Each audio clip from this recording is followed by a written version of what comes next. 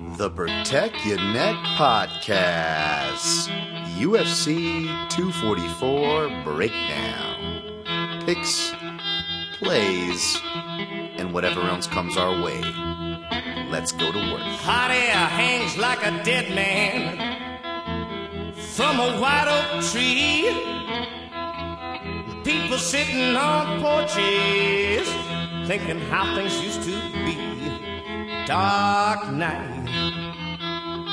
It's a dark night. Dark night. It's a dark night. What is up, you savages? This is the Protect Your Neck Podcast, and I am your host, Dan Tom. Analyst is work you can find over at MMAJunkie.com, and on this here program, the Protect Your Neck Podcast, we break down high-level MMA. That's what I'm going to do here today, tonight. Whenever you listen to this, hopefully it's before the fight. I'm recording this here on a Thursday night. I was going to try to do it earlier this afternoon, if not in the AM, but as many of you saw, thank you very much. Won't spend too much time. Just wanted to acknowledge those of you wishing me well, because I am in fact fine. I just tweeted out that the podcast was going to be late. Almost went to emergency last night, but I'm like, fuck it. If I die, I die. I'm gonna roll the dice. I don't need a big bill here going after urgent care hours, and yeah, I'm okay. I mean, not sure what it is, but just been having some trouble just on the left side there, of the left lung. Sometimes some pain around that area, not like numb, like I'm going on a heart attack. But yeah, they ran all the signs, so no pulmonary embolisms or, anything like that, anything sinister. I'm gonna be okay, so I just want to push through here, because I really do want to talk about these fights. People are like, hey, dude, relax. We don't need the podcast. We'll still be here, and I appreciate the shit out of those comments. They made me smile, and I really appreciate you guys. I'm really thankful for y'all. But at the same time, the workhorse gonna work. Stubborn gonna be stubborn. And that's what I'm gonna do. But again, I want to talk about these fights. It's really fun. Really fun ones headed our way. And I'm just gonna absolutely breeze through the results. So hopefully I don't have to timestamp it. But in case you're not familiar, yes, in the show notes, you can always timestamp, or see where I timestamp that is, for the start of the breakdown is. Of course, if you're running even shorter on time or really don't want to listen to me, which I don't blame you, you can always just fast forward to the end of picks and plays. Capiche? Capiche. Yeah, not really too many topics to cover, nor do I want to cover at this point of the week. You should be all caught up with the news and notes, but yes, and especially the results from last week, which again, Bellator 231 and 232. All I'm going to say there for the recap of those, I wrote in my notes, is Lima and 50 Cent. I guess that's to say I'm like, sometimes not sometimes, all the time, and really more than I should. I always look back and go, God, what the fuck did I just say to my audience? How much did you out yourself as a lunatic, Dan? How many inappropriate things did you say? Yeah, the list goes on. You guys get it, especially you long-time listeners. But one of them was like, did I really have to go there with the whole gesturing, with the whole bottle of Lechem de Bois and like money shotting over like Douglas Lima and all that shit?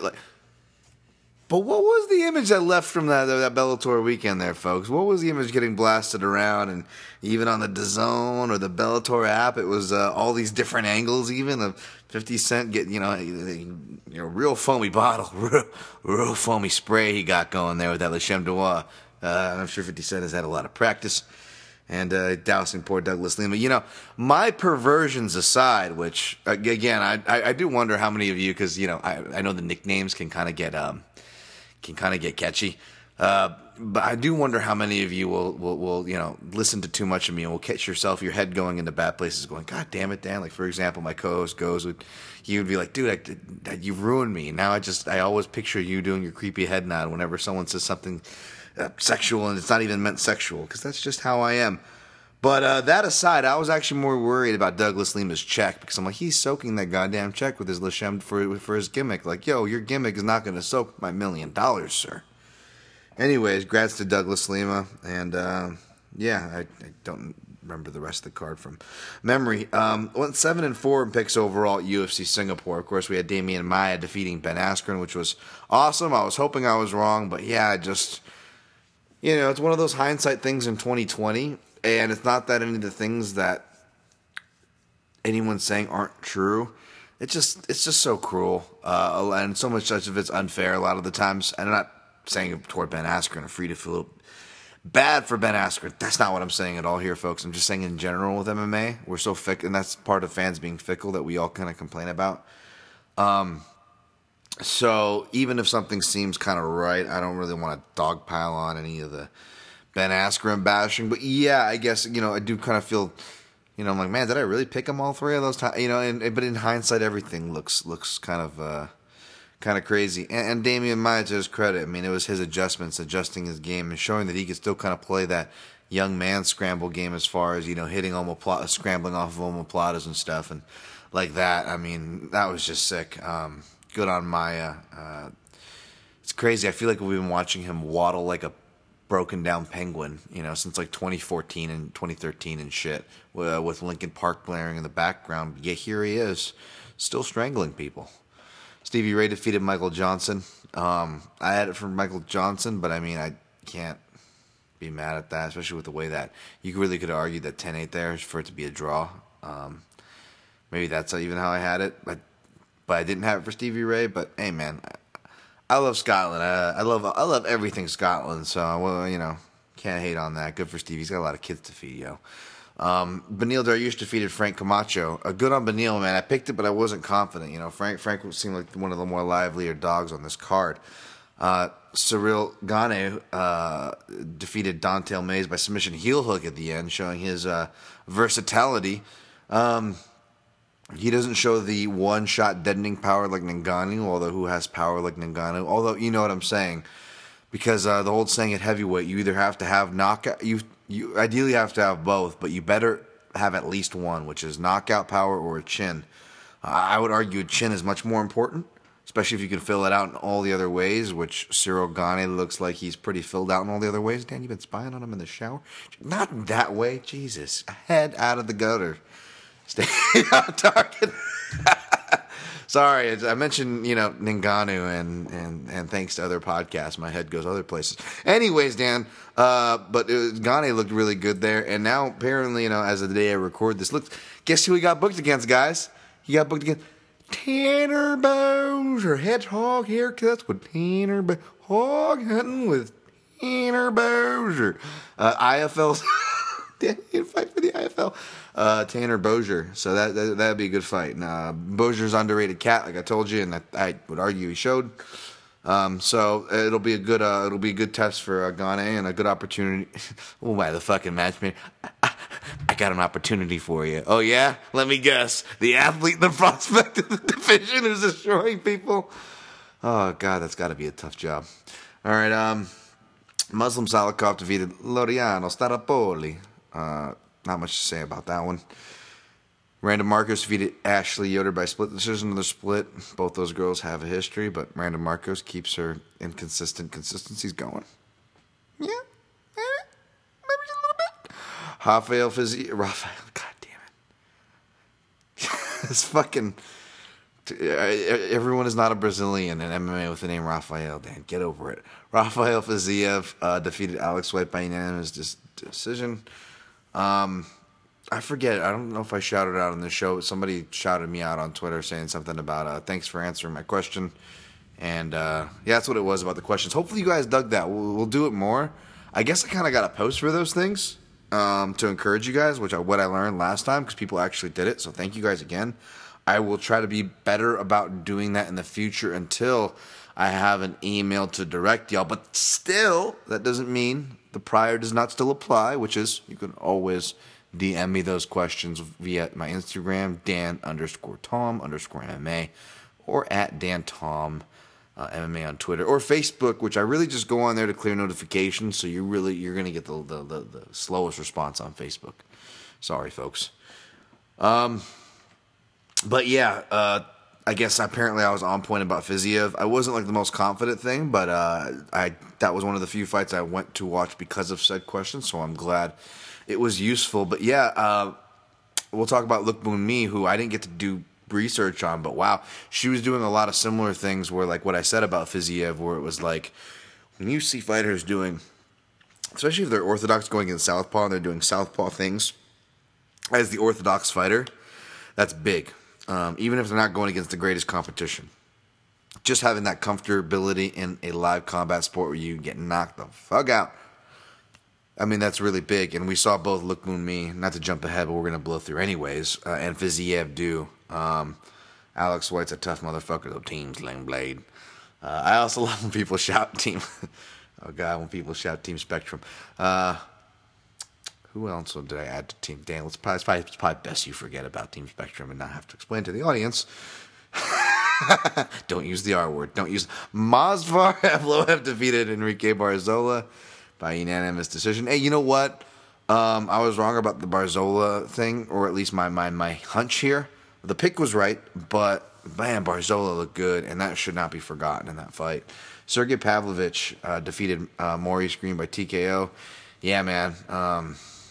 That power is real, and unless you can really take, flip the turtle on his back like Alistair Overeem did, that guy's gonna be trying to punch your fucking head off, and that is Pavlovich there. Yes, Look Boon Mi, of course, defeated Alexandra Albu, my buddy Brian Schoonover's favorite fighter. Rafael Pazoa defeated Jeff Hughes. Didn't look like a completely different fighter, sadly. No, just kidding. Jesus, Dan. Hey, that's my current fitness level, right? Current fitness level for Dan Tom Rafael Pazoa. Maybe not that bad, but you know what I'm saying. Hey, he don't judge a book by his cover. He outperformed, although Jeff Hughes, poor Jeff Hughes. All right, we'll leave it at that. Oh, signed out. You took longer than you thought. Going to sign in now. We're going to move over to UFC 244. The good stuff, as per usual, we're going to go top to bottom. Hey, I'm making pretty good time, aren't I? Oh, by the way, speaking of shouts here, Bo Thomas Luke is over on the IG, listening to the Protecting It podcast, was wishing me well, but also just said, he's like, hey, man, listen to the podcast. Apparently his brother listens too now. So shout out to Bo Thomas Luke, his brother. And they dig the the voices and the character, the fighter nicknames. And then he says, Zen Hog! Of all people, he shouted with Zen Hog, which was hilarious because he's a random Chinese fighter, who never really got to get his fight on in the UFC this last time, right? Because remember, I can't remember what it was, but I hope he fights again so I can get Zen Hog's profile. But remember, I read it here on the podcast. It was like not even a straight answer to the question, but it was like something so goddamn ridiculous. It was like... it was just like, how long have you been fighting for? It's just like, it was just something like, when I get in my mindset, I get very dangerous and unpredictable. Things can happen, or something like. We're like, what the fuck is he even talking about? And then he fucking somehow injures himself between the weigh-in and fight night. Like Zen Hog, baby. You don't know what the Zen Hog is gonna do. And that's what I'd left the podcast saying. And sure enough, you don't know what the fuck the Zen Hog is gonna do. As I pull these lines up here. But thank you. That was really nice of you. By the time it was really nice to get this shot. I feel bad. I'm a weird, self-deprecating Dan, in case you haven't noticed. Even as a kid, I was very grateful for it. As messed up as a lot of my childhood was, I had some really quality fucking birthdays in there, right? I had one at the bowling alley. I had cake. I had all that normal kid shit. And I remember that stuff. It goes a long way. And I was very lucky for that. But the point was, even as a kid, when you're supposed to be fucking your most selfish, right?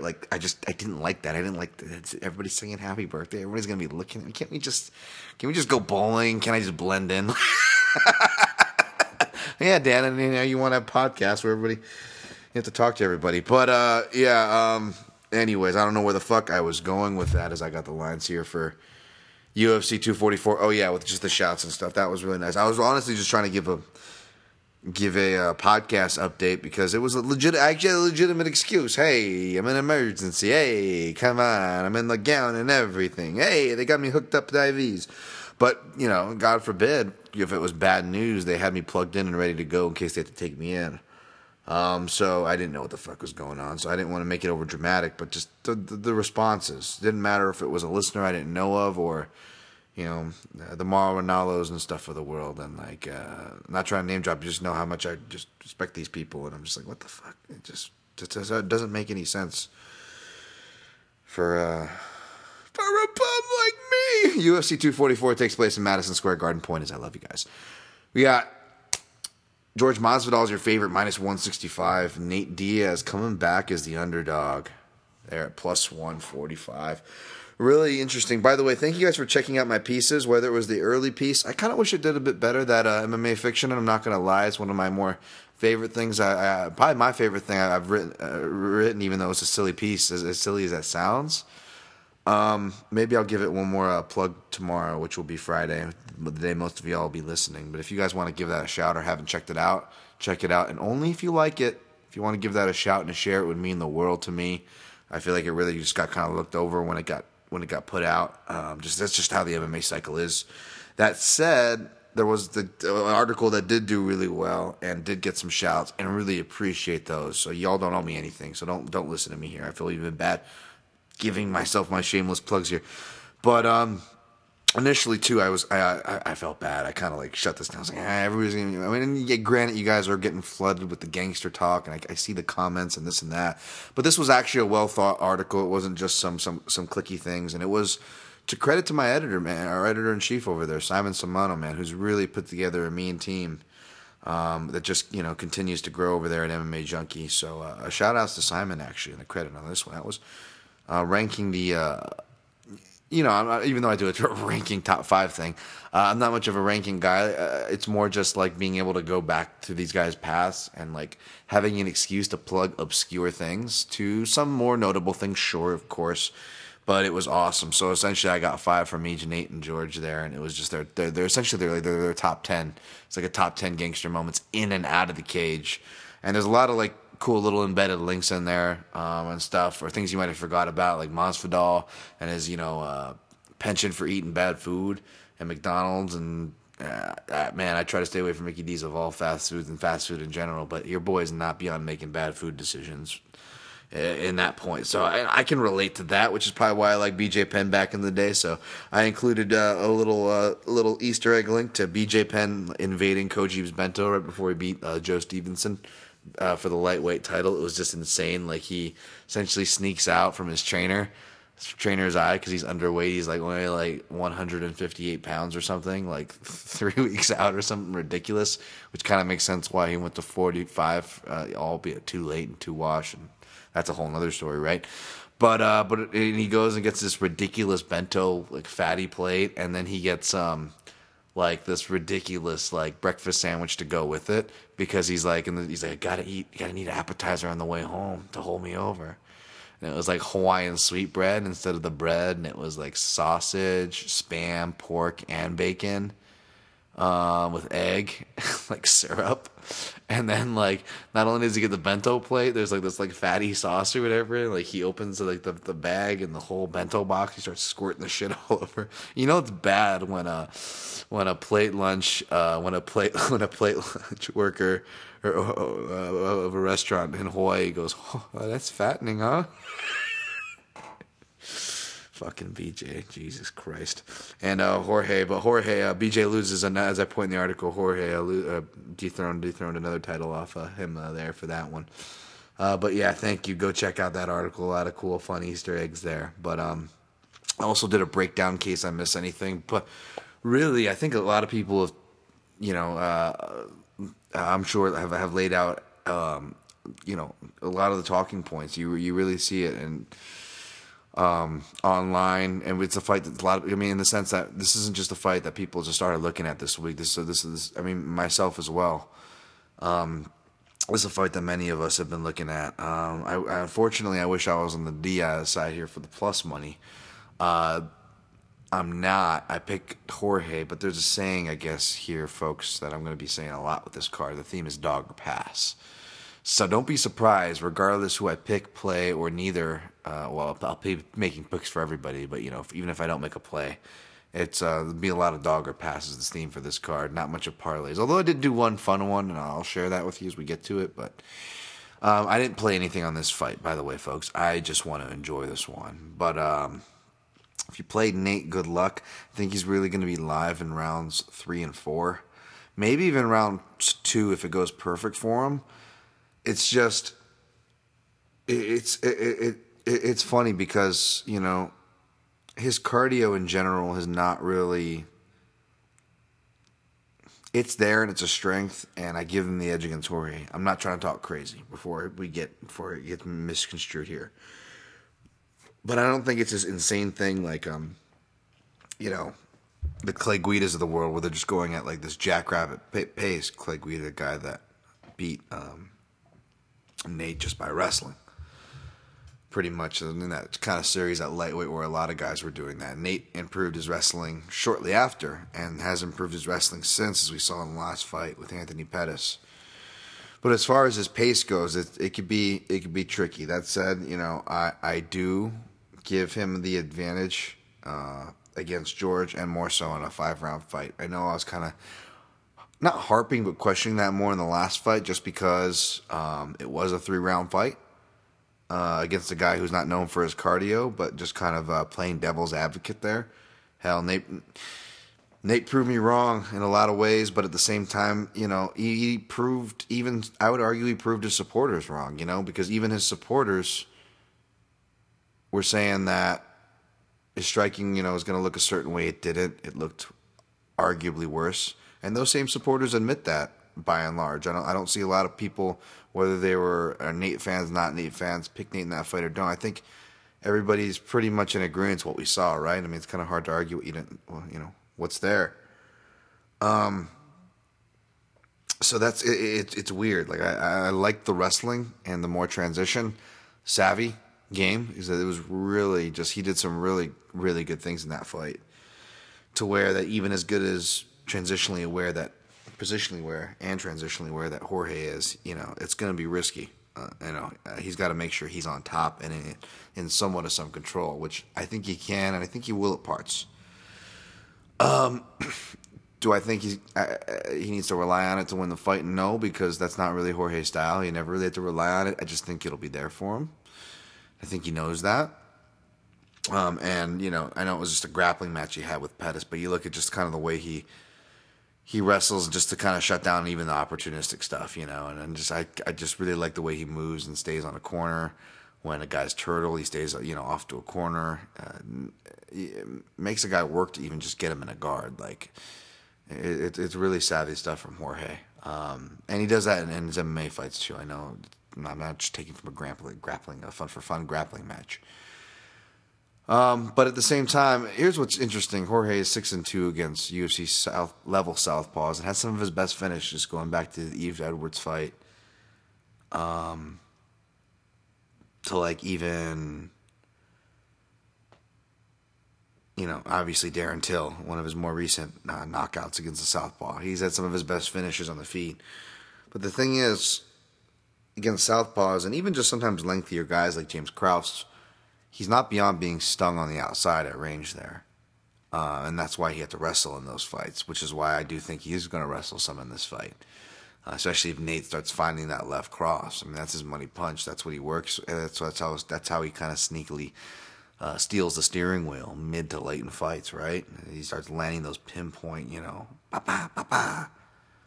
down the pipe. And that timing too that I love, where the jab kind of opens the door and the cross comes behind it. You know, I've used a really poor or kind of like a, you know, portal bubble, like a portal reference before, like, you know, the sci-fi movies where they have the organic portal around them, and, you know, or something goes through and it seals right back up. His jab cross, it's 2 punches, so you think that would be 2 penetrations, but the cross comes so fast behind the jab that it could sneak in the door. You know, if it was a revolving door, you know, only one punch allowed through the door, please. Like Nate Diaz could probably get 2 not because he's fast, but it's just the timing that he puts on it. It's funny. So that's going to be live. Unfortunately, George is also going to have some kicking availabilities, both inside leg kick and the body kick. I think the body kick more so, but the inside leg kick is interesting because he throws those against southpaws. He throws them well. But he even threw him against Damian Maia. If you actually go back and watch, he actually landed a lot against Damian Maia. You think that's the last southpaw he would have been throwing those against, right? With the threat of the takedown. And he did get taken down and controlled, and that's how he lost the split decision. But it wasn't off of the kick per se. If you really go back and look at it, he really got away with those. So I feel like he abuses those there. And I know there's mixed feelings on the leg checking. Some people just are still, saying, he doesn't check kicks at all. Or some people were saying, you're liars. Nate Diaz checks kicks. Look at the proof. He broke Anthony's Pettis. Like, really, Nate Diaz maybe checks, generously a third of the leg kicks thrown his way. And they're very lackadaisical checks. Now, they open up his swings into offense, something I did break down before the last fight. And I do like how he does that. He'll do the same thing with his kind of inside leg kicks. He's not really he's throwing weak leg kicks on purpose. He's just kind of getting something out there and being able to step in and not keeping his leg as a target there kind of to be kicked, right? But if you really look at it, his leg kick checks are still kind of lazy. Like, you could even argue he accidentally checked that leg check against Pettis, because if you look how off balance he was, it looked like Diaz was kind of just doing his step forward. And as he steps forward, it almost looks like he was stepping forward on purpose to keep it cocked out there in case there was a kick coming. But if that was the case, why did he kind of raise it up? I think he raised it up because obviously he wanted to check the kick first and foremost. But I don't think he was too sure of his stepping. He really got kind of caught off in mid-step there and was just trying to react. That's why he falls over too. Thankfully for him, Anthony got the worst of it, and apparently he didn't break his foot. But I saw him at Contender Series a week later with the fat boot. I mean, it was pretty messed up. I mean, you saw the pictures. Not making it an excuse. I thought it was a great win for Nate. I thought it should have even been a stoppage win, to be honest. So definitely not making an excuse or anything like that. But I mean, it is what it is, right? And that's my honest take on it. So I think it'll be there for Jorge, but I honestly think to watch him go to the body, that's going to be real big, that body kick. And then if he does go southpaw versus southpaw, he could have some success there, obviously. Conor was able to land those all day. I mean, you just look at Nate's right eye in both fights. Because, again, southpaw is the, left hands, left hooks. Kind of like, man, I got to get Conor back on here. That was a fun I got to do more top fives in general. I got to get Conor Rebush back on here. But as we discussed, with like the Sam Stout and Eve Edwards KO, like the left hook when it lands on the southpaw is extra devastating, and I argue as it's to the blind spot, and I think it was post that Till Masvidal article, so you see Masvidal use it, and or post that fight, I should say. But shouts to Bloody Elbow. Conor wrote a good article, Bloody Elbow, kind of really breaking that down as far as why it's just kind of the southpaw killer. So. Man, that could be a shot to watch out for again. Jorge hasn't gone southpaw a lot in his career. He's shown he can do it in like kind of spurts. But I think Paulinho Hernandez, Balky from Perfect Strangers, as I like to say. I think he called for that. I mean, Jorge credits him, right? All credit to Balky, all credit to Paulinho. So. It'll be interesting to see what Paulino's reads are for this fight, because Nate Diaz is a guy there's a lot of, even though not a lot of footage on him lately, there's a lot to study. Let's see if they did, and let's see if Nate uses that to his advantage, goes with something different, or if Nate just kind of shows something different because maybe that's, that's who he is. I don't know. I'm banking that we see a better Nate personally. I think the reason why we saw the bad round one, not just because Nate's a slow starter, but because of the layoff. So I'm thinking we actually see a better Nate. But even then, I still favor Jorge here. I think the intangible for Jorge, aside from the left hands and the feet, obviously, and pace is pace, but more specifically, and I cited this example.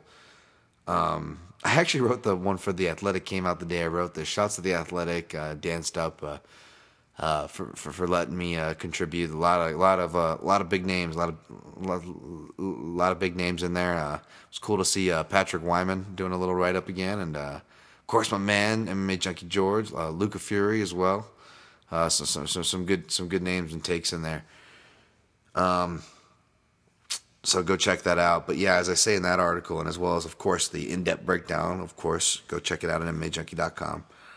I use the Roberto Duran. I did Roberto Duran for Kelvin Gastelum as well, which I've done before. But that was like Jorge Masvidal's kind of like favorite fighter. And I might even bring him up in the Stephen Thompson fight, especially in the Roberto Duran sense. And, you know, we've seen him.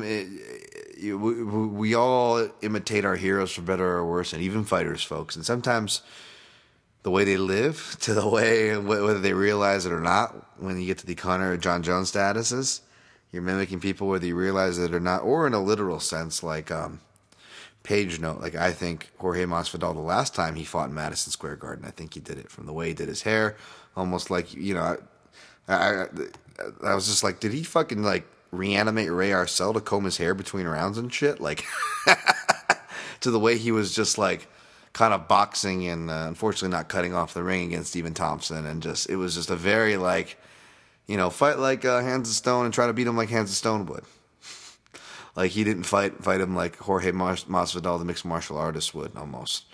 I'm not saying that Stephen Thompson can't or wouldn't have won that fight. I picked Stephen Thompson to win that fight. But yeah, we'll get to that. Page note that. But I'm worried if he, you know, imitates Duran in the sense when Duran went to the Garden, even though the fight was in St. Louis or whatever, the rematch. But he went to New York City and got fat, doing media stuff, yada yada yada, right? And that's why Leonard calls for the rematch, because he's out of shape, and maybe not necessarily why Nate called him out. I think a lot of it was respect. Perhaps a lot of it, maybe. Obviously, Nate thinks he can beat him, as he should. He's a fighter. God damn it. But you look who's doing the heavy lifting for the media, and you see Jorge just doing everything, right? For how long now? I'm like, when's he going to wrap it up and get in the training camp? And it's just, I love the Diary of the Street Fighter stories, and I know you can't take Jorge too seriously. His troll game is pretty strong and low key. But at the same time, like, this is a main event like no other. It's got to take its toll. And Nate Diaz has had a little bit longer time to adjust to that as far as breaking through to the mainstream. You know, Masvidal low-key might have been a player perhaps sooner if we're really trying to draw straws, although it's really kind of comes close within a couple years when they start getting their big wins. But Nate broke through earlier as far as, you know, 2016, right? That's when he breaks through. Of course, we all knew about Nate. I'm talking about mainstream folks. It wasn't until he beat Conor in 2016, whereas Jorge is still this year. It's a crazy year for Jorge Masvidal. So, yeah, I mean, just things to think about there. I'm going to take Masvidal by decision. Just going to enjoy it. Next fight, Kelvin Gastelum, your favorite, minus 260. Darren Till, comeback, plus 220. Darren Till, fucking hell, I just got here on the fucking plane, but... you know, I always talk to my dog Ben when I leave the house. He always looks at me all sad, and I go, "Don't worry, Benji. Daddy be back. Daddy be back." Daddy be back. I like Darren Till, man. I just wish he had a matchup where I could pick him, because I feel like he's one of those fighters like Cowboy, where it's like people or the fighter himself are gonna think I hate him. Like, this fucking pricko is fucking picking against me. Fucking tell him. But you know, it just excuse me, bless me. Ooh. It's just the matchups. I've always kind of felt like it's been too much too soon, and they proved me wrong on the Cerrone fight. That was awesome, but that was also possibly the worst thing that happened to him, because look what happened to him since. He's just been forcing these matchups. You know, he arguably didn't beat Thompson. Most people, I don't see many people volunteering there's a Till score when that fight comes up. In fact, anytime that fight comes up, you can always count at least one person in the conversation going, "Oh, I scored that for Thompson." Not that it's really a fight you could die on the hill either way, let's be honest, right? Nothing really happened, but still, if we're scoring fights by round, not just by one moment. It wasn't a Japanese-style scored fight, though it felt like it was. But anyways, neither here nor there, and that's not Till's fault. He went out there and fought his ass off, right? And did the most, technically, so good on him. I don't really have a problem with it, but just saying, just for what that's worth. And a lot of that, I think, is being, you know, looked at here. Darren Till's an underdog. You don't often see him as an underdog, especially this big of an underdog. You know, the line has grown. I could tell it was going to. I didn't. I put Kelvin in a fun parlay piece, but I wasn't in a rush to because I knew I was going to put him in a parlay piece. But man, I kind of wish I went early before it got inflated. I think I kind of forecasted. I think it's going to be everybody's big plays. Everybody's going to have their big plays on Kelvin, and the money kind of proves that.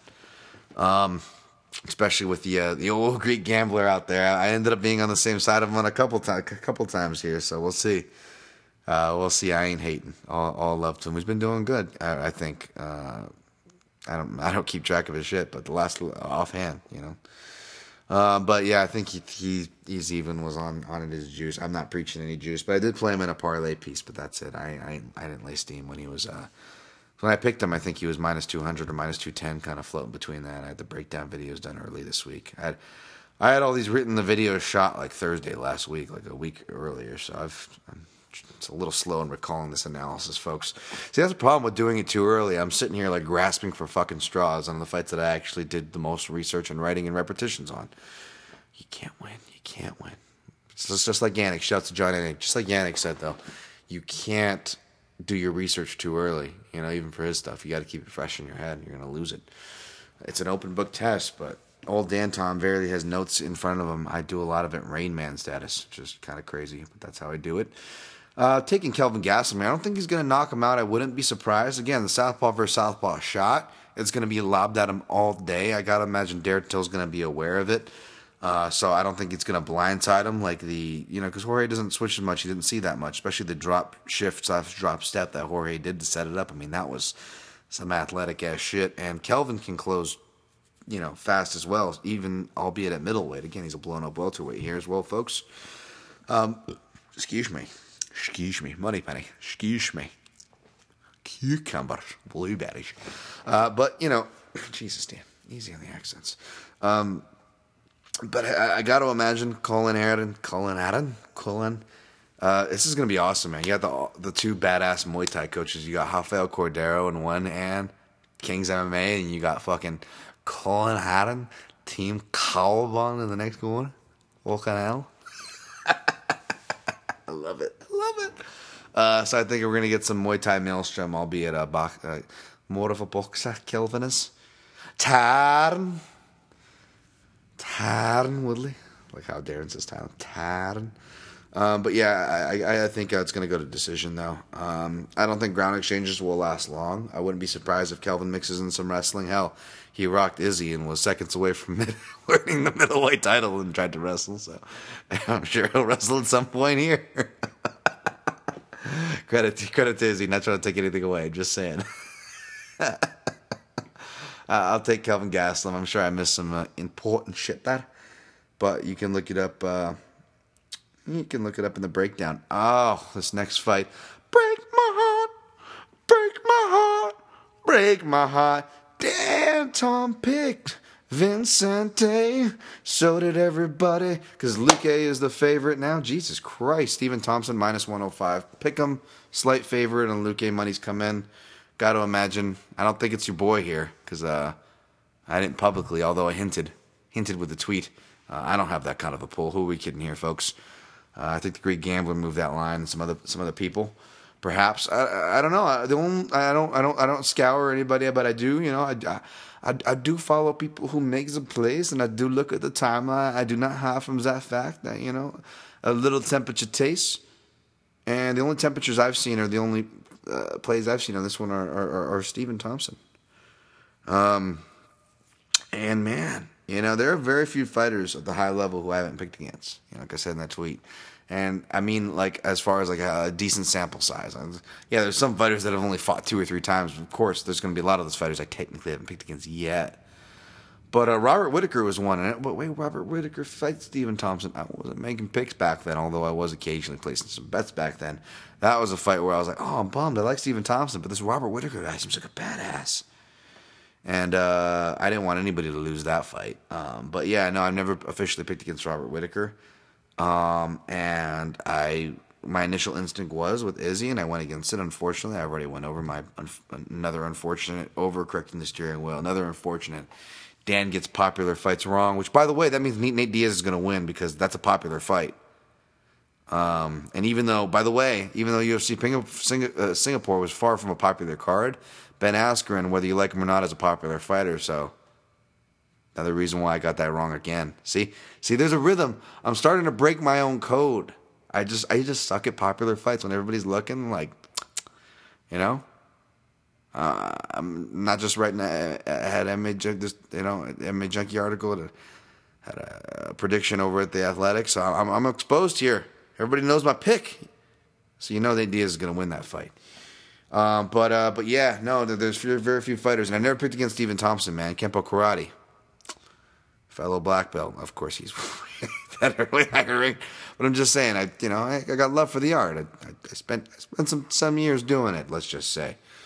And he also does boxing and takes stuff from some of my favorites like Ali and just the way he moves. I love it, man. And I don't like to look at stats, but I will to kind of assist. I don't like hanging arguments on them. I think they're very deceiving. They aren't indicative of the fight.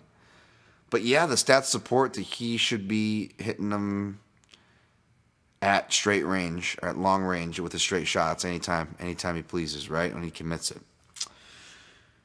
And Luque, the only reason why fights were even as close as they were, which, by the way, I know he ended up beating Hassan, but that one fight, that was just one of the, I haven't watched it in a while, admittedly, but that was just a really bad decision. It's not really often I say that, but that first fight against Hader Hassan, I'm like, do people not see the leg work and the body work and the other things that Luque is doing and just like reading exchanges to who's really getting the better of it? And Luque was even the one coming forward. Now, Hassan had that jab early on, and I'm bringing this up because it's kind of the beginning of his UFC start. Obviously, Luque's got wins over Thiago Santos, knockout wins.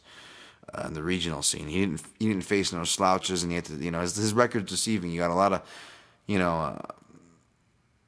like submission loss. I think is it submission losses? Let me pull it up. But yeah, I mean it's he didn't have easy regional competition. It was real sink or swim for Luque, and he's really young too. Like he really got in there. You forget how young he is because he looks and holds himself so mature. But let me see. Yeah, he's never been knocked out. That's a big thing. That's a big hanging point here. But yeah, I mean, look at the experience on the guys and whatnot, and arm triangle choke. Like he's not going to be too worried about being sub, but that was against a more experienced guy. Third round, he's probably really tired. We've seen him get tired in fights with Leon Edwards, having to wrestle when he can't have that wrestling advantage. Michael Graves, I think that was kind of the key there. But when he's striking with guys, he does very well in those fights. Unfortunately, everybody, because of the gifts of the nose and all that stuff, and Mike Perry being Mike Perry, we were talking more about that and crediting Mike Perry's toughness more than we were crediting Luque's technique. And not only that, I don't even think people were crediting, they were talking about Mike Perry more than the winner, but they weren't even crediting the real things that Mike Perry was doing, which even live tweeting someone who picked and scored it 30-27, though could have seen that second round for Perry and wanted to just give it and would have no problem giving it to him just for the body work and leg kicks and the adjustments that he made, the quiet adjustments of Mike Perry there. But I was really impressed, and people weren't even talking about that.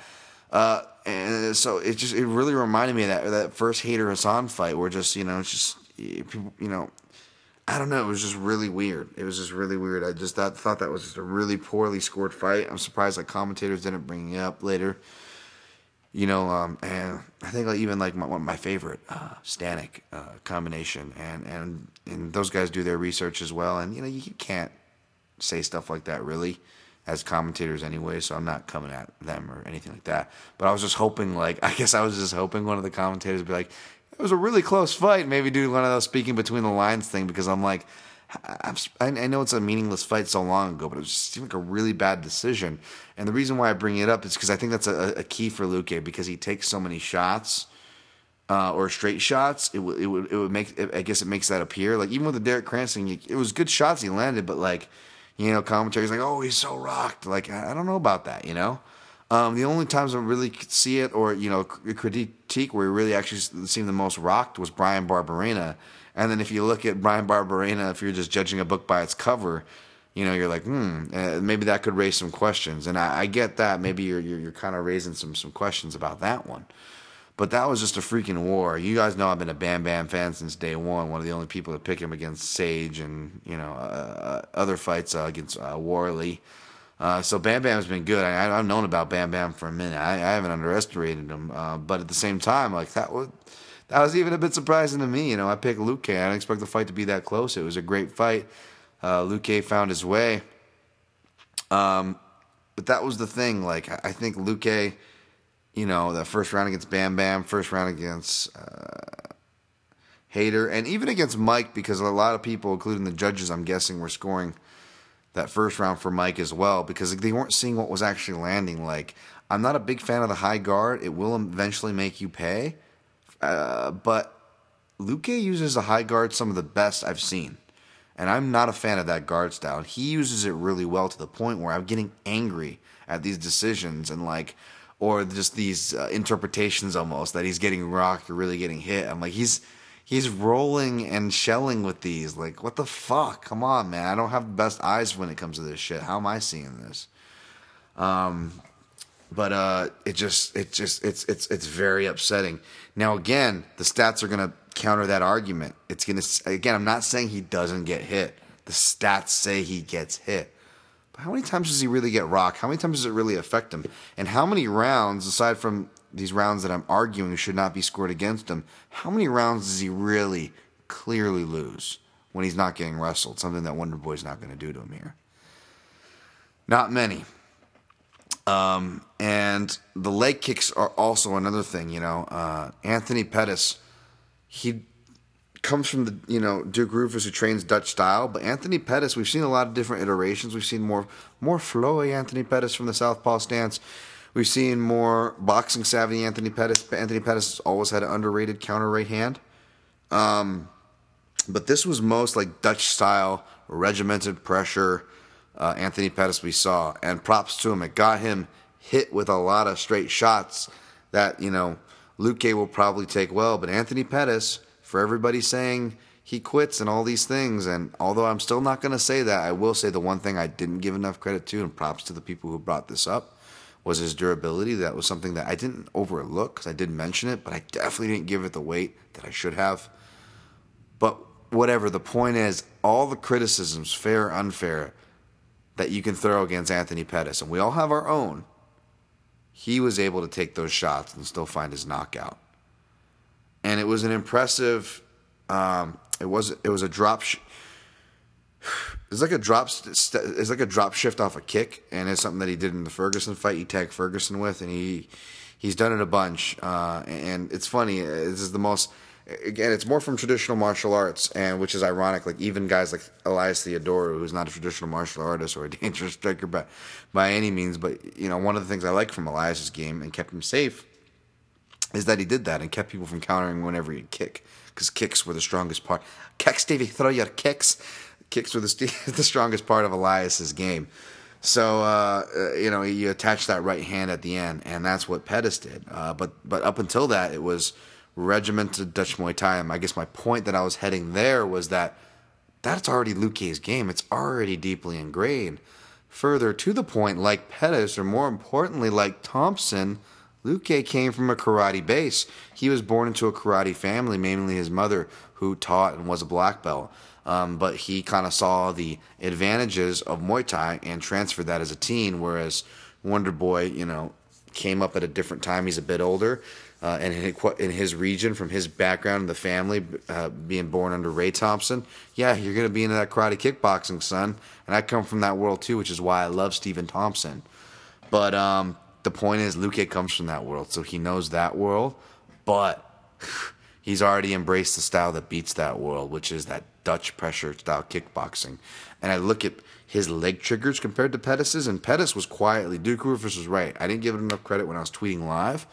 But Anthony Pettis was quietly beating the shit out of Thompson's legs. And we haven't seen him against really good kickers like that a lot, that we're going to target it like that.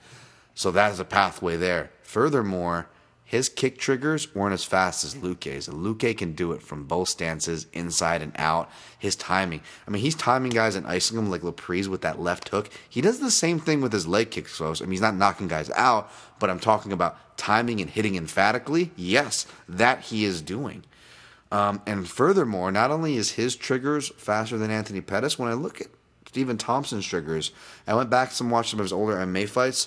And even just the fights from 2015 and 2016, I can kind of see the difference as far as how he's moving, how Stephen Thompson's kind of just looking in there. And it's a style that really relies on your speed and reaction time. And as you get older, that becomes less. Luckily for Stephen Thompson, he's had a good chin, and when he does get rocked, he's had good recoverability. But as we look at it, he's been rocked more and more. He had a really impressive stat that kind of is growing less impressive, which was it's now up to he's knocked down 6 of his last 10 opponents, but he's only gotten 1 stoppage victory in the last 4 years, 2 if in the last 5 because Jake Ellenberger came right before that and Johnny Hendricks, which were, no offense, all due respect, but look at their career trajectories, and I'll just leave it at that. And I was one of the few that was actually calling that. That was actually an upset. And I had a really good breakdown on the mixed martial analysts that actually called that upset of Stephen Thompson getting that. But the point is, those things have kind of lessened. And he got dropped against Darren Till, even though I thought he won that fight. Dropped against Woodley, right, both times. Masvidal eats a good left hook, but he doesn't get dropped. And then, of course, he gets knocked out by Pettis. So that's a trend there. That's 4 out of his last 5 guys. He's almost getting, like, flashed. He's getting flash KO'd at borderline and at least dropped on his behind, to put it kindly. So that's a trend there. So I know this is running long, folks. I'm going to blow through the rest of these because there are some that I didn't do tape study, which is a good thing, or a strong tape study. Because it's just, fuck, even the MMA cores of the world. I can only get like half the fights now. It's goddamn ridiculous. And trying to search on ESPN Plus, sorry. Point is, I get why Steven's the favorite, and I get why if anybody took a shot on him would. Straight shots supported by stats are going to be there. But I just think that Luque is going to break him down and knock him out in the 3rd round. Easy Derek Love. Not saying you should bet on it. I may or may not have sprinkled on Luque when he was plus 105 because he came down from plus 110 and it scared me. I'm like, oh, that's slipping on me. And now he's a favorite. But, I may or may not have sprinkled on Luque. I think he gets it done in round 3. All right. Sorry about that, folks. Pulling up. No, I did not forget me. I did not forget me local information, my friend. All right. Next fight on the card. As I pull it up here, sorry folks, I'm gonna blow through the rest of these. It's a lot to talk about. I'm sure everybody kicked their feet back on this. Oh yes, there we go. Blagoy, I like boy. Even though Jesus, another fighter random nickname, perverted attribution for no random reason that just Dan Tom does. Comes in as your favorite at minus 115 over Derek. It's a juggernaut. Lewis, minus 105. Money coming in on Black Beast, as I figured. I got, you know me, man. I'm one of the only guys that picks Blagoy every time, and I've been pretty right. Except for Junior Dos Santos. I didn't pick him there, though. So, but when I picked Blagoy, I like boy. Mr. Ivanov, we don't serve that here? I take hamburger then. Jesus Christ, man, stop with that. But he's really deceiving. He looks really awkward. He looks like super nervous to be up like in the media, like for the stare down. He's just like, what do I do with my hands? What do I do with my hands? Smile. Ugh. But you can't underestimate, man. This guy's never been stopped. He's been stabbed in the heart. He fucking won't die. He beat Fedor in Sambo, and Fedor was Fedor. Like, and if you look at that fight, by the way, he essentially just defended takedowns, just was pummeling him on the feet and really scoring. Banking on that he hit harder and had a better chin than Fedor and was just using his pressure in that match. Not a lot of submission. Or submission exchanges, I should say. But yeah, there's Derek Lewis. I love Derek Lewis. We all love Derek Lewis, yada yada. But man, it's so hard to know. Like, I love it, but it almost just got like, and he's boys with MMA Junkie Radio, and he's boys with a lot of people, colleagues of mine, and fans and listeners, all that. I ain't hating. I love Derek Lewis. I'm not hating on him. But it's just like, okay, we get the gimmick. Like, are you taking anything seriously, dude? Like, should we care? Should we invest in your fight? To your credit, is it like you say, are you just doing this for money? Because, you don't see any improvement, especially at boxing range where he's apparently supposed to be the most dangerous. He explodes and throws those kicks, and then if you try to take him down, he ends up on top of you. You're in trouble. I don't think he's going to win those scrambles against Blagoy. I don't necessarily think Blagoy will submit him, although I do think Blagoy will wrestle him against the cage. And if you look how easily he was able to grab Tai Tuivasa's head, not that Tai Tuivasa is a wrestler or anything like that, but I'm just saying, like, another big, strong physical specimen, athlete, all these advantages over him, and how he was able to bully him from that front headlock. He actually got him to tap. He actually beat Tai Tuivasa twice in that fight. He got him to tap at the end of the second from the front headlock guillotine. So Blagoy does have submissions. I don't think that's how he does it. I guess I wouldn't be at all surprised, although seeing Derek Lewis come into this fight week more in shape does make me feel better. But he's still not in the shape that maybe he should be, Like, you look at his knees, they're kind of like bowed out from carrying the weight because, A, he's big, but B, he's probably not supposed to be as big as he is. I mean, he's 6'3". He's not like this giant. I mean, that's big, but, like, it's not like, Johnny Walker is going to look bigger than him, put it that way. And you go back and watch, and shout out to Lord Honky Humongous there over on Twitter, posting the clips of all the fights and stuff. But he was posting some early Derek Lewis footage, and, for those of you that are aware, and I brought it up too, you go back and watch the Raheem Cleveland armbar, like, he's hitting a fucking ninja armbar like it's a slim Derek Lewis. Like, he looks way slimmer than he does this fight week, so credit to him, but we'll see. Apparently it's from Nutrition. I was watching, shout out to James Lynch, a lot of great interviews he put out this week. He did one with Lou Giordano, and I don't know, man. Speaking of bad weight cuts and affecting fighters, apparently that was a bad one there with the Johnny Hendricks versus Thompson. I ain't trying to throw shade, but there's been things. I know that the Pettis letting him eat steak and throw eggs on it, and then he doesn't make weight for a 145 fucking interim title fight up in Canada against Max. And that's just off the top of my head. So put that what you will. But if that's the only reason why he's lost the weight, I'm still not convinced. I haven't seen anything on his Instagram or his coach's Instagrams that he's putting in the work. So it's just hearsay that he's looking like a beast. We hear that every time. It's a different Derek Lewis. We hear that again, I like Derek Lewis, but we hear the same shit every time, and he just looks kind of like trash until he wins. I mean, God bless him. But unless he does that here against a guy who's never been stopped, stabbed in the fucking heart, beat Fedor when he was Fedor, unless he does that here, I think the over is set at 2.5 for a heavyweight fight, Derek Lewis fight, for a reason. So and that 2.5 is at -110. You might as well just bet Blagoy straight up at -115, which I would have done already. But I think that I'm still holding hope that we might see a plus number on Blagoy. So I'm waiting for a plus number to pull the trigger on Blagoy, but I think even off by decision. All right, next, Gregor Gillespie -155. Your favorite comeback on Kevin. Motown Phenom Lee +135. Dude, this is tough, man. Again, a fighter that I like personally, although I'm not super tight with him or anything like that. I'm not going to front that I am. Just saying, interviewed him plenty, seen him at non-MMA events, trained in the same gym, tight with the same people that I'm tight with. So it's always tough here. But believe it or not, I'm picking against Kevin Lee. It's not the first time. I actually picked against him when he was representing us and had, rest in peace, my late great coach Robert Fallis in his corner. I still picked against him there, against Tony, and didn't offend him. I actually talked to him and Robert about it, and yeah, they weren't offended at all. And Robert after the fight, of course, it was a good breakdown. But no, that was a tough one. They really wanted to win that one. They went in with every intent to win, and I would be more than happy to see Kevin Lee win. But this is a wait and see for me, folks. Got to see where Gregor Gillespie is. We haven't seen him in a while. from his mixed martial arts career trajectory because he's young in that. He should make some improvements here. He's Frankie Edgar, right, folks? He's essentially tattooed up Frankie Edgar. I know I've made that comparison before, but he has got that volume kickboxing game, just wrestle you, and he's a little more aggressive with the submissions and savvy with it, which is good for him because he likes to get to the mount and finish from there with head and arms or rear nakeds, mainly head and arms.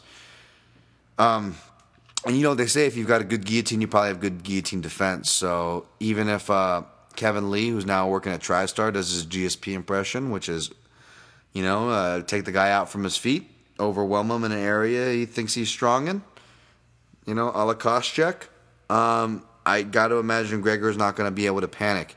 And maybe even if he loses the first round, I got to imagine his scrambling style is really going to make Kevin Lee work hard for a round that hypothetically goes in Lee's favor. I'm hoping Lee has improved his jab, although Dewey Cooper is still going to be still his guy. Apparently, he's still going to be his coach and corner. Nothing wrong with Dewey Cooper, but I still just feel like I'm seeing a lot of the same Kevin Lee. Like he has the tools and he can hurt people. He's got a really underrated body kick. But I just feel like it's a video game character in the sense like it's like hitting combos on a video game. Like I don't feel like there's an organic connection with him and the striking flow in the pocket, the ebb and flow, if that makes any sense. He's obviously competent fighter, obviously competent striker, obviously competent at throwing strikes and combinations. But there's something about, just like I said, when I'm criticizing people's reads or judges' reads on these scorecards, are they not reading the ebb and flow of, of a striking exchange? Just as those people, or us, if we want to meaningfully interpret these fights, have to do from the outside, the fighters themselves have to do from the inside. And I guess what I'm trying to say is I still don't, and he's bound to hit it. He's making progressions. I'm not condemning him or trying to be negative toward Kevin here. But speaking critically and honestly, I don't feel like he's organically glued in that ebb and flow yet.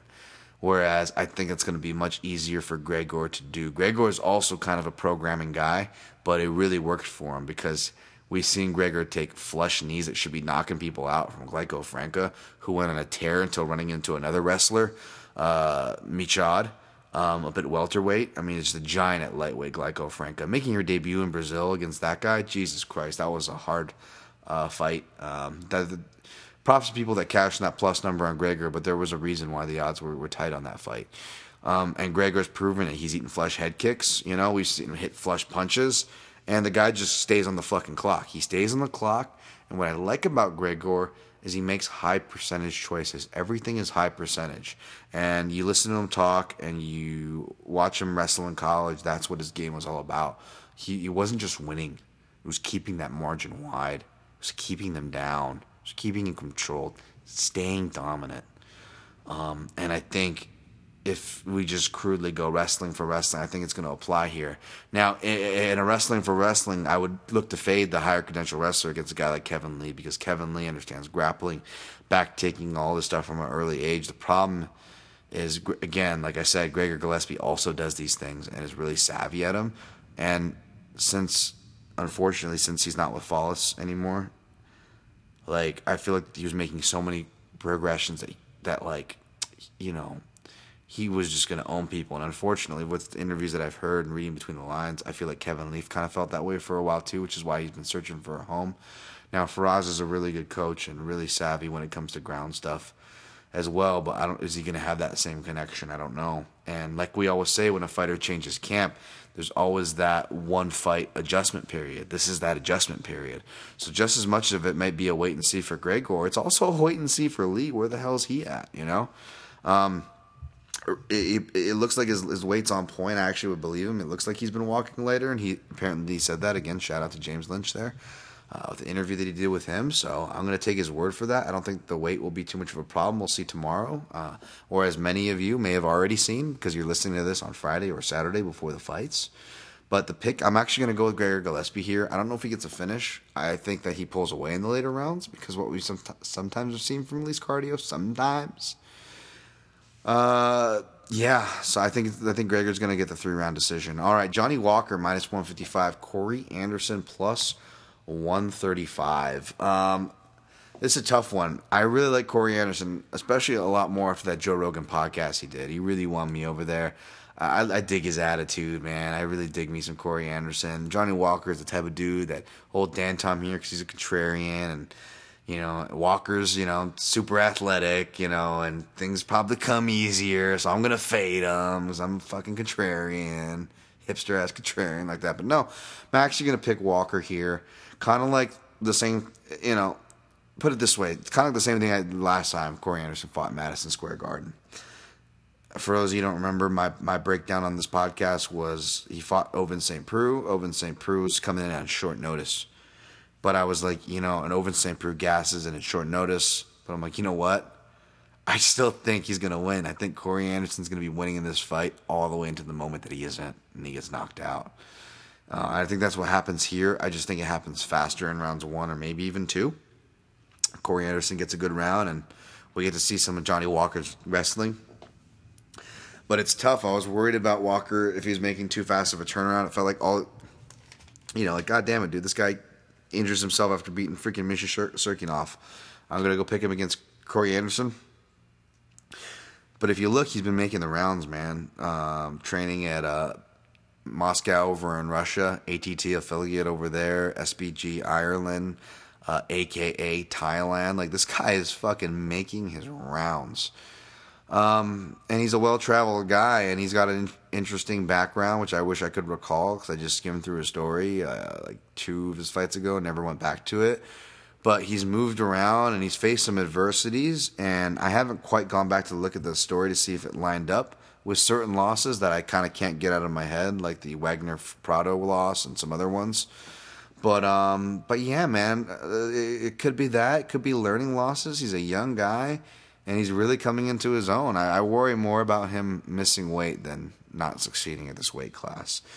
That win over Justin Ledet really turned me, because as flash as it was, there was a lot of skill there. It actually reminded me of, except unfortunately I didn't fucking ice a dude, because it was point sparring, and I was a teenager, teenager.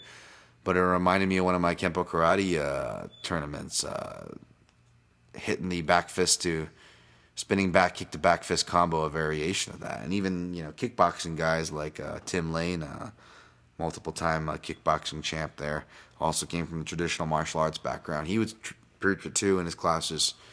A good way to counterbalance your spinning back kick is actually spinning the other way with a back fist, because you have to turn the other way.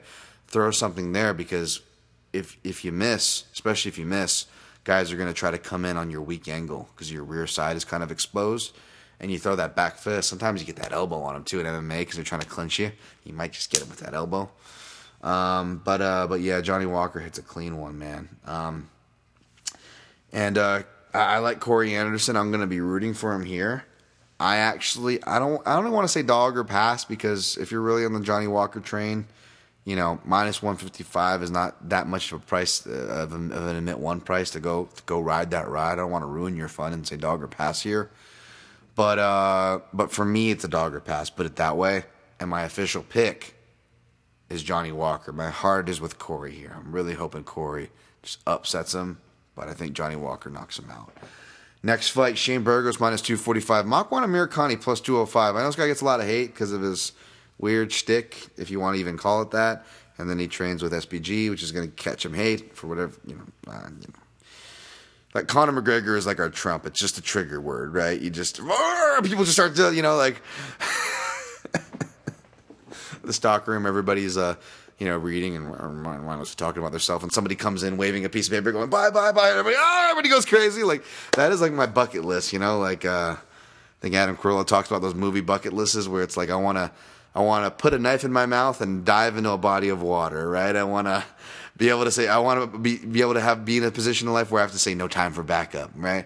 Like, there's these little like bucket lists. Like, one of mine is I want to set off a stock market chaos, and just go and just like everybody's just kind of conducting business and just running in false alarm, like, oh, the Dow, bye, bye, bye, oh, everybody starts going crazy like those 80s movies like you'd see. But what the fuck was I talking about? Jesus, I'm sorry, folks. But yeah, I don't know where I was going with that. Trigger words. Yeah, trigger words make people go crazy. But I like Makwan, man. I was actually looking for a reason on maybe because all the lines are competitive, which they rightfully should, and it's awesome.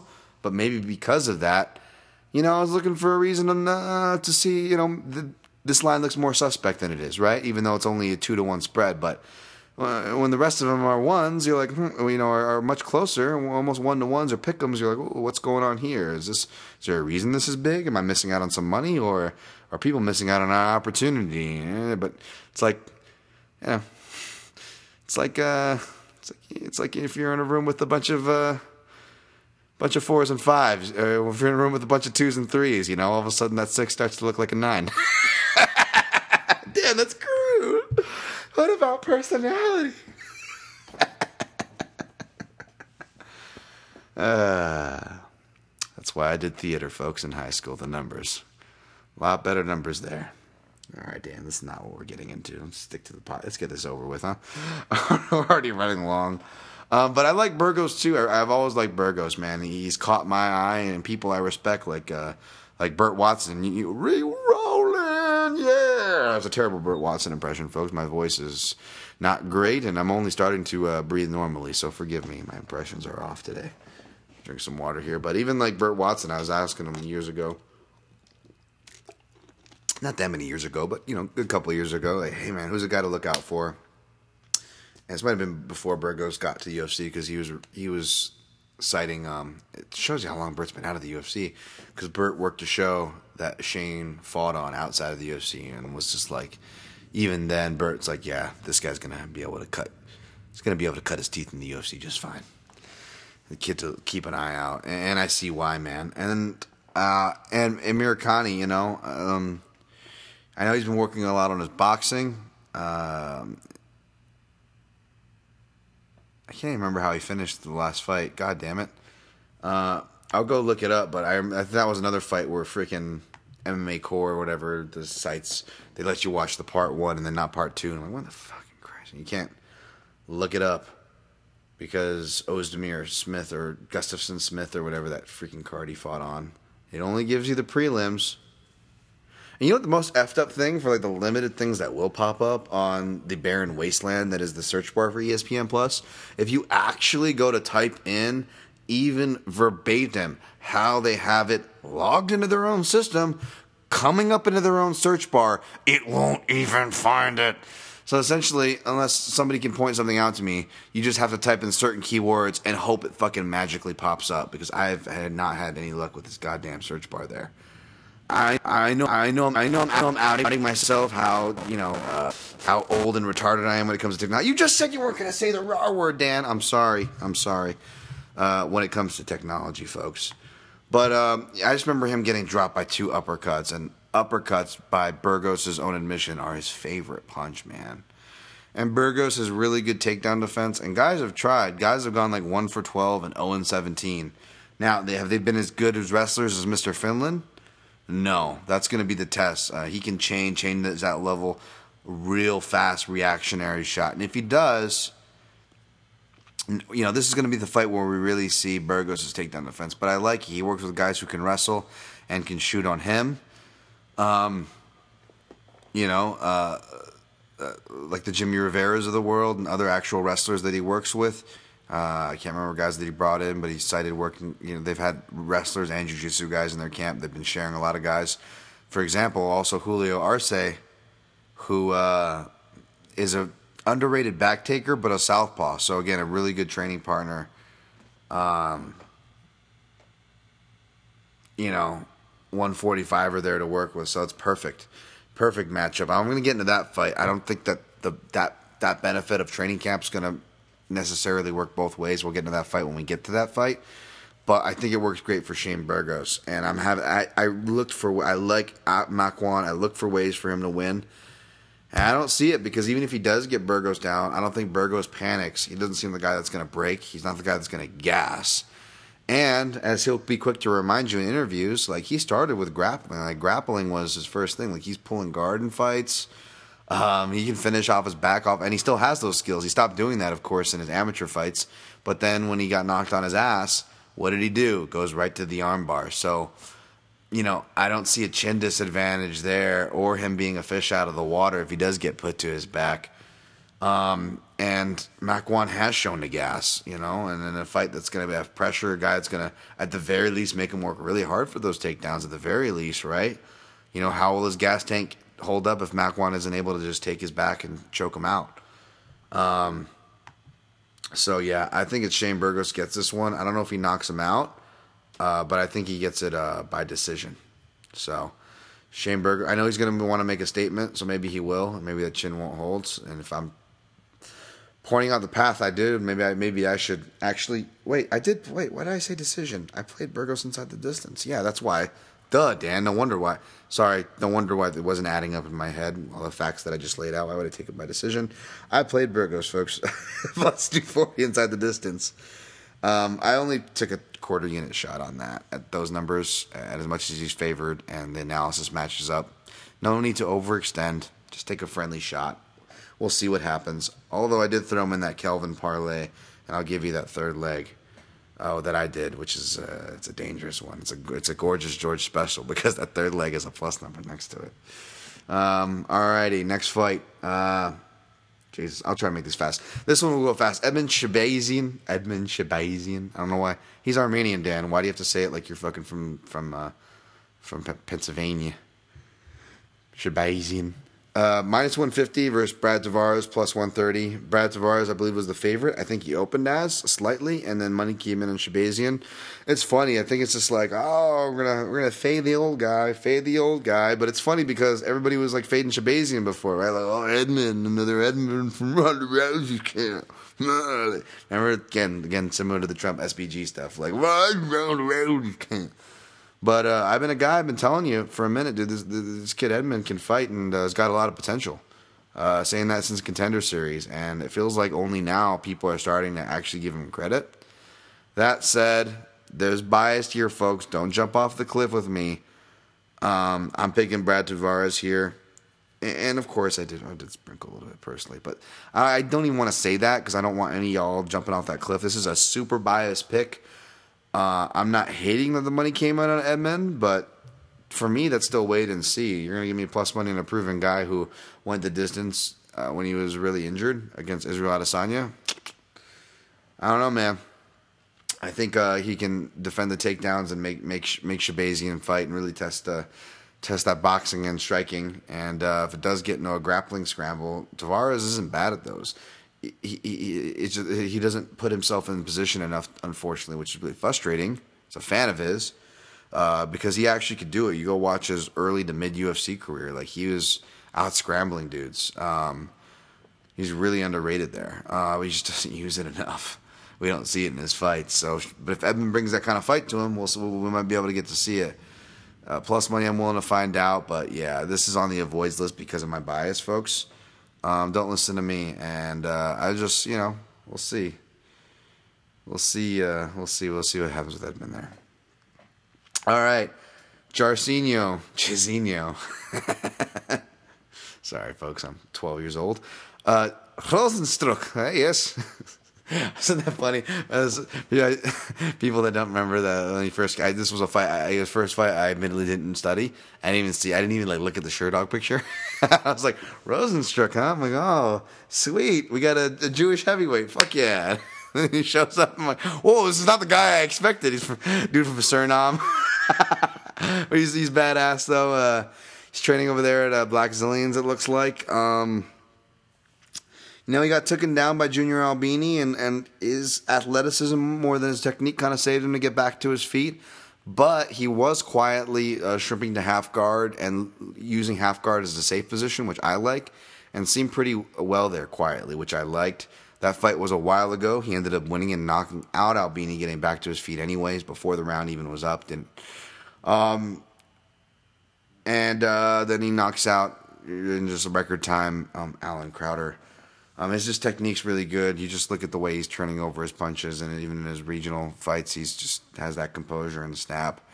I love Arlovsky, man. I picked him against Tai Tuivasa, although that was more because, again, I like Tai Tuivasa here, folks. Don't take it the wrong way, but that was one where I don't know if I'm patting myself on the back per se, but I was one of the people who told you I don't think Ty should be favored as much as he's been being favored.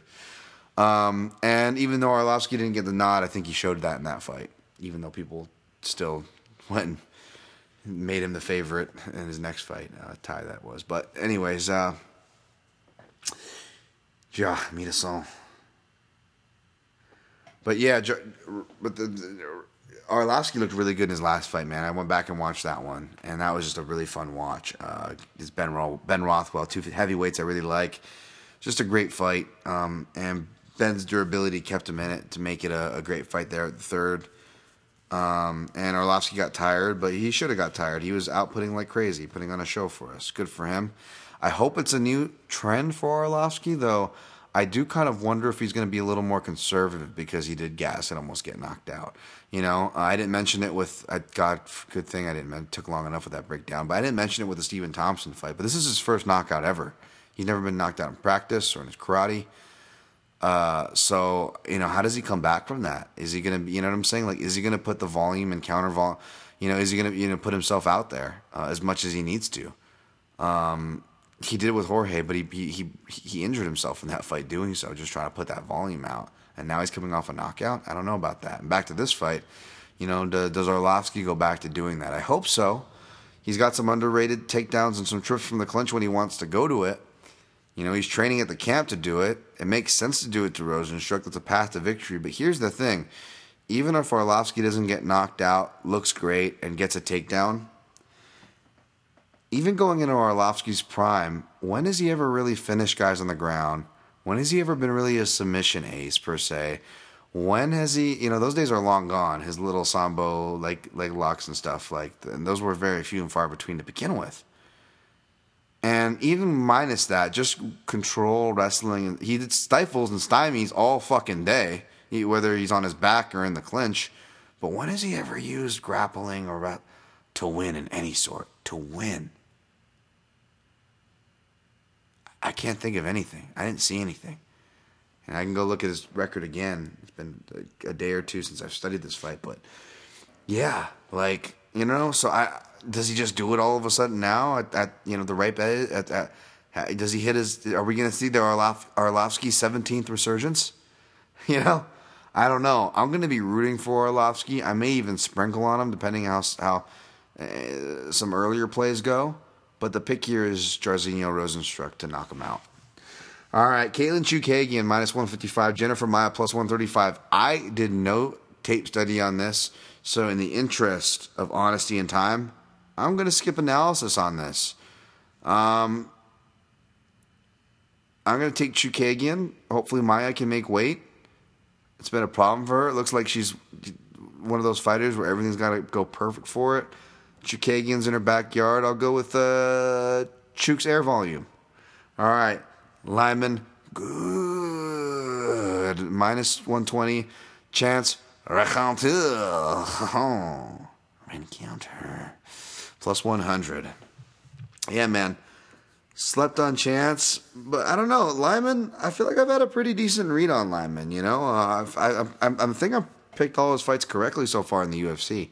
Whether I picked him or picked against him. It's interesting, man. By the way, if you go to Lyman Good's Instagram, he's on his way slowly to becoming the Punisher. Like, it's just like him, his truck, his dog. And hey, man, I dig it. I gotta, you know, maybe not the toughest looking dog. Well, he's these people. But it's funny, like, everything's color coordinated. He's got like a black Rottweiler, like a black truck, just like a black leather jacket, black guns, a black carrying case, and like that's all it is. Like model pictures of his muscles and like black dangerous things. That's bad phrasing, wasn't it? Jesus Christ! But like it's just crazy. Like and like he'll post like pictures like the Punisher. Like I'm like, oh, this guy's like becoming his own superhero. Hey man, he looks like a fucking superhero. Live your life, slay it, Lyman. You a stud, son. I ain't hating. I'm just saying it's kind of funny when I go through these fighters' Instagrams. You get to learn a bit about them. Chance Rencounter is at Alliance. He's second or third camp, which is a good sign. He's past his adjustment period, and you look good in it. He wasn't there when he got his first loss. I want to say that was on short notice against a really tough fighter against Bilal Muhammad. Underrated fighter as well. But I like transfer encounter. Money's come in on him, but not a lot. I'm surprised he's still plus money. I took him when he was at plus, I want to say plus 120. Did I get him there? No, 110. Plus 110 I got him, but he's a plus 100. I like it here, you know. He's just that durable southpaw who can wrestle. It's my favorite underdog archetype. You know, he puts out that trash volume that'll piss guys off and score with judges, and then he gets his takedown and his grind game on. And if you go back from Askren to Han, judo, the guys with any kind of strong grappling, essentially, are the guys who beat Lyman Good.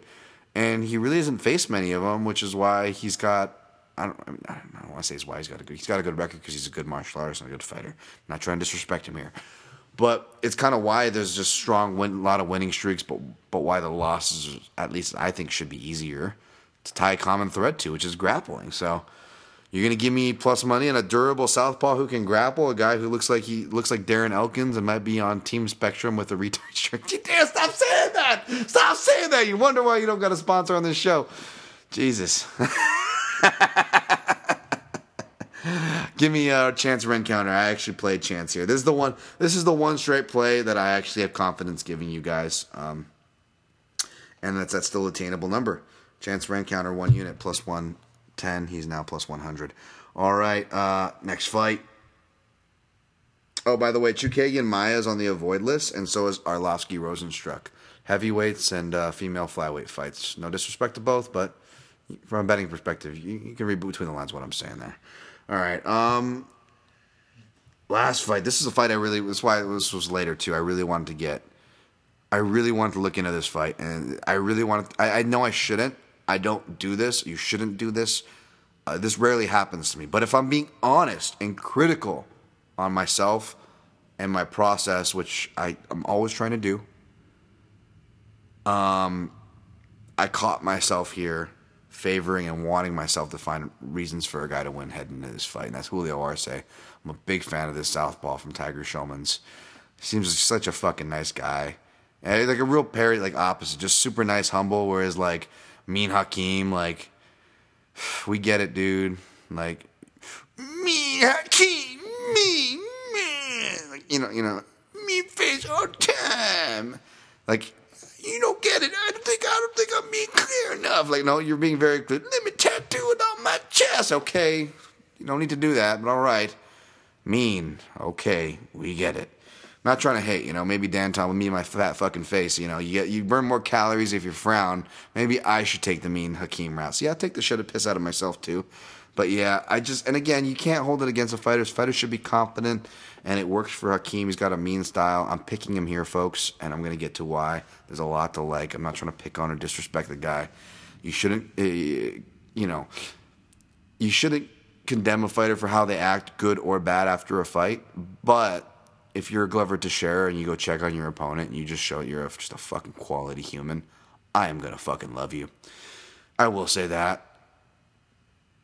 I'm not letting it affect me here. Again, I'm picking DeWaldo against one of my favorite fighters, but man, just like you're getting mad because a Japanese dude that you were like 4-1 favorite, like knocked you down a bunch of times in the first round. And I think that really pissed him off because you go back and some of these replays are great because you get to see all the negative. They haven't edited out the dead space yet, so you can watch the whole time through. And not once does he like go over, check, nod, shake, give a what's up, a fist bump, nothing. And then in the post fight, he's all talking shit. Yeah, he was running, hit him because he was running, and like it didn't look good. And Hoye has a weird style, and you know it was a bad bet and pick for me in retrospect. But at the same time, Hoye didn't make me look completely crazy because you can say, he didn't get knocked, which he didn't, but he landed clean strikes that score to the leg and to the head, both of which knocked him down. Even though it was more of Hakeem being off balance, yes, but still, this was still still looks good, you know. And then he tossed him in the clinch for the other time that he sent Hakeem to his butt in the first round. So I think that just kind of pissed Hakeem off because, like, you know, you're supposed to dominate the weakly Asian guy, right? Unassuming is that's what we get, you know.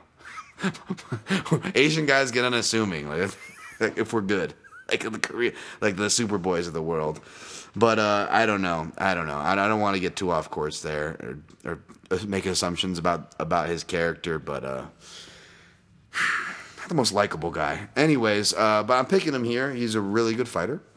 One of Canada's finest right now. And I agree with the line, him being favored, but not being favored too much.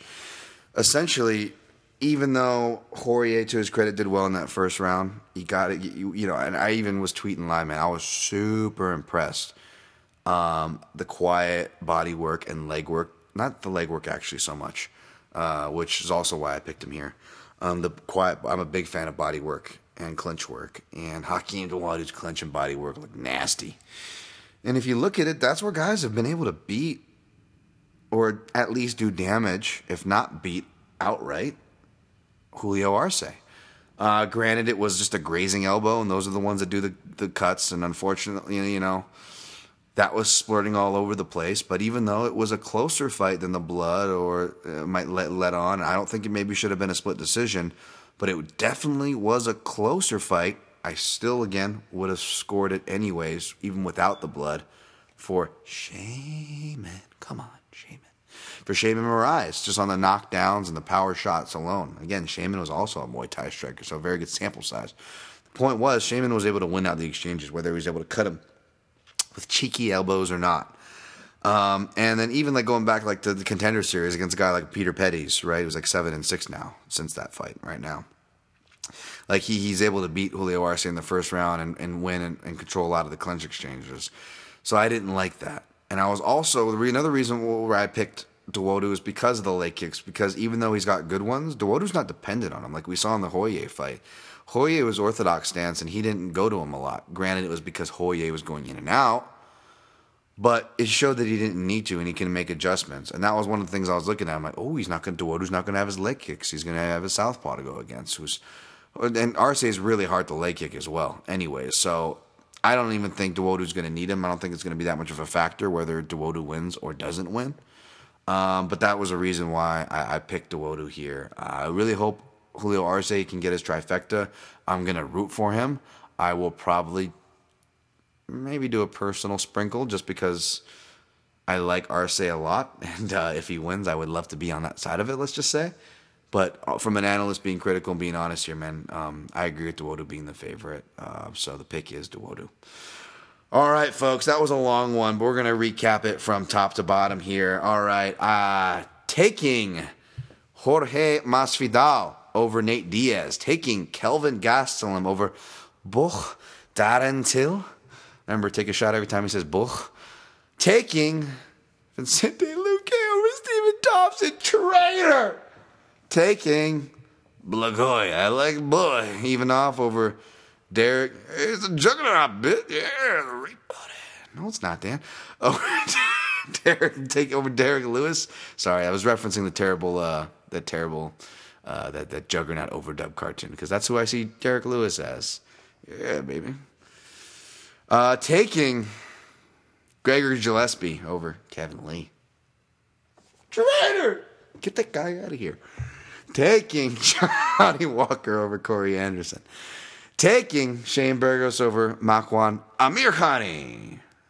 Taking Brad Tavares over Edmund Shabazian. Taking Jairzinho Rosenstruck over Andre Arlovsky. Taking Caitlin Chukagian over Jennifer Maya. Taking Chance Raconteur over Lyman Good. And again. Taking Hakeem Dawodu over Julio Arce. Did a fun little parlay of Kelvin Burgos Chance for Encounter. Oh, yeah, Chance for Encounter was the third leg, by the way, for fun there.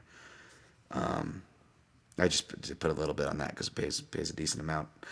The only prop I took was Burgos inside the distance, quarter unit at plus 240. The only straight play I'm willing to confidently give you was Chance for Encounter, plus 110, now plus 100. I got it at 1 unit. Biasly sprinkled on Brad, and I sprinkled on Luke K, who's no longer a dog, and I shamefully did so. Other than that, no plays. Avoid lists. Maya Chukagian, Arlovsky, Rosenstruck, Tavares, Shabazian. please, folks, I know iTunes Music or Apple Music still change. You can still give positive ratings and reviews. I'm sure it still helps the algorithm. So if you are an iTunes user, please do that. I will be on Stitcher, SoundCloud, and all those things soon. Danny, I've been saying that for 10 years. Get that guy out of here. I will be on that, and I will ask for your ratings as well. Those are the biggest things you can do next to telling a friend, sharing the podcast, giving it a shout out, whether it's on Twitter, Facebook, whatever. I'll share it if I can, if you tag me with the podcast. That's the best thing you can do. I'm so grateful. But you can also, click through the on it click-throughs at mixedmartialanalyst.com. And if you're feeling extra generous, you hit a big tail. You want to tip your analysis, dude. There's a PayPal there either, but you don't have to do any of that. Honestly, guys, just like days like this where I'm fucking stuck in an emergency room and I'm getting nice tweets from y'all, that's the best I could ask for. I don't deserve it. Y'all are fucking awesome. I hope you guys have an awesome BMF fight week. Good luck on your picks and plays, and always protect your necks.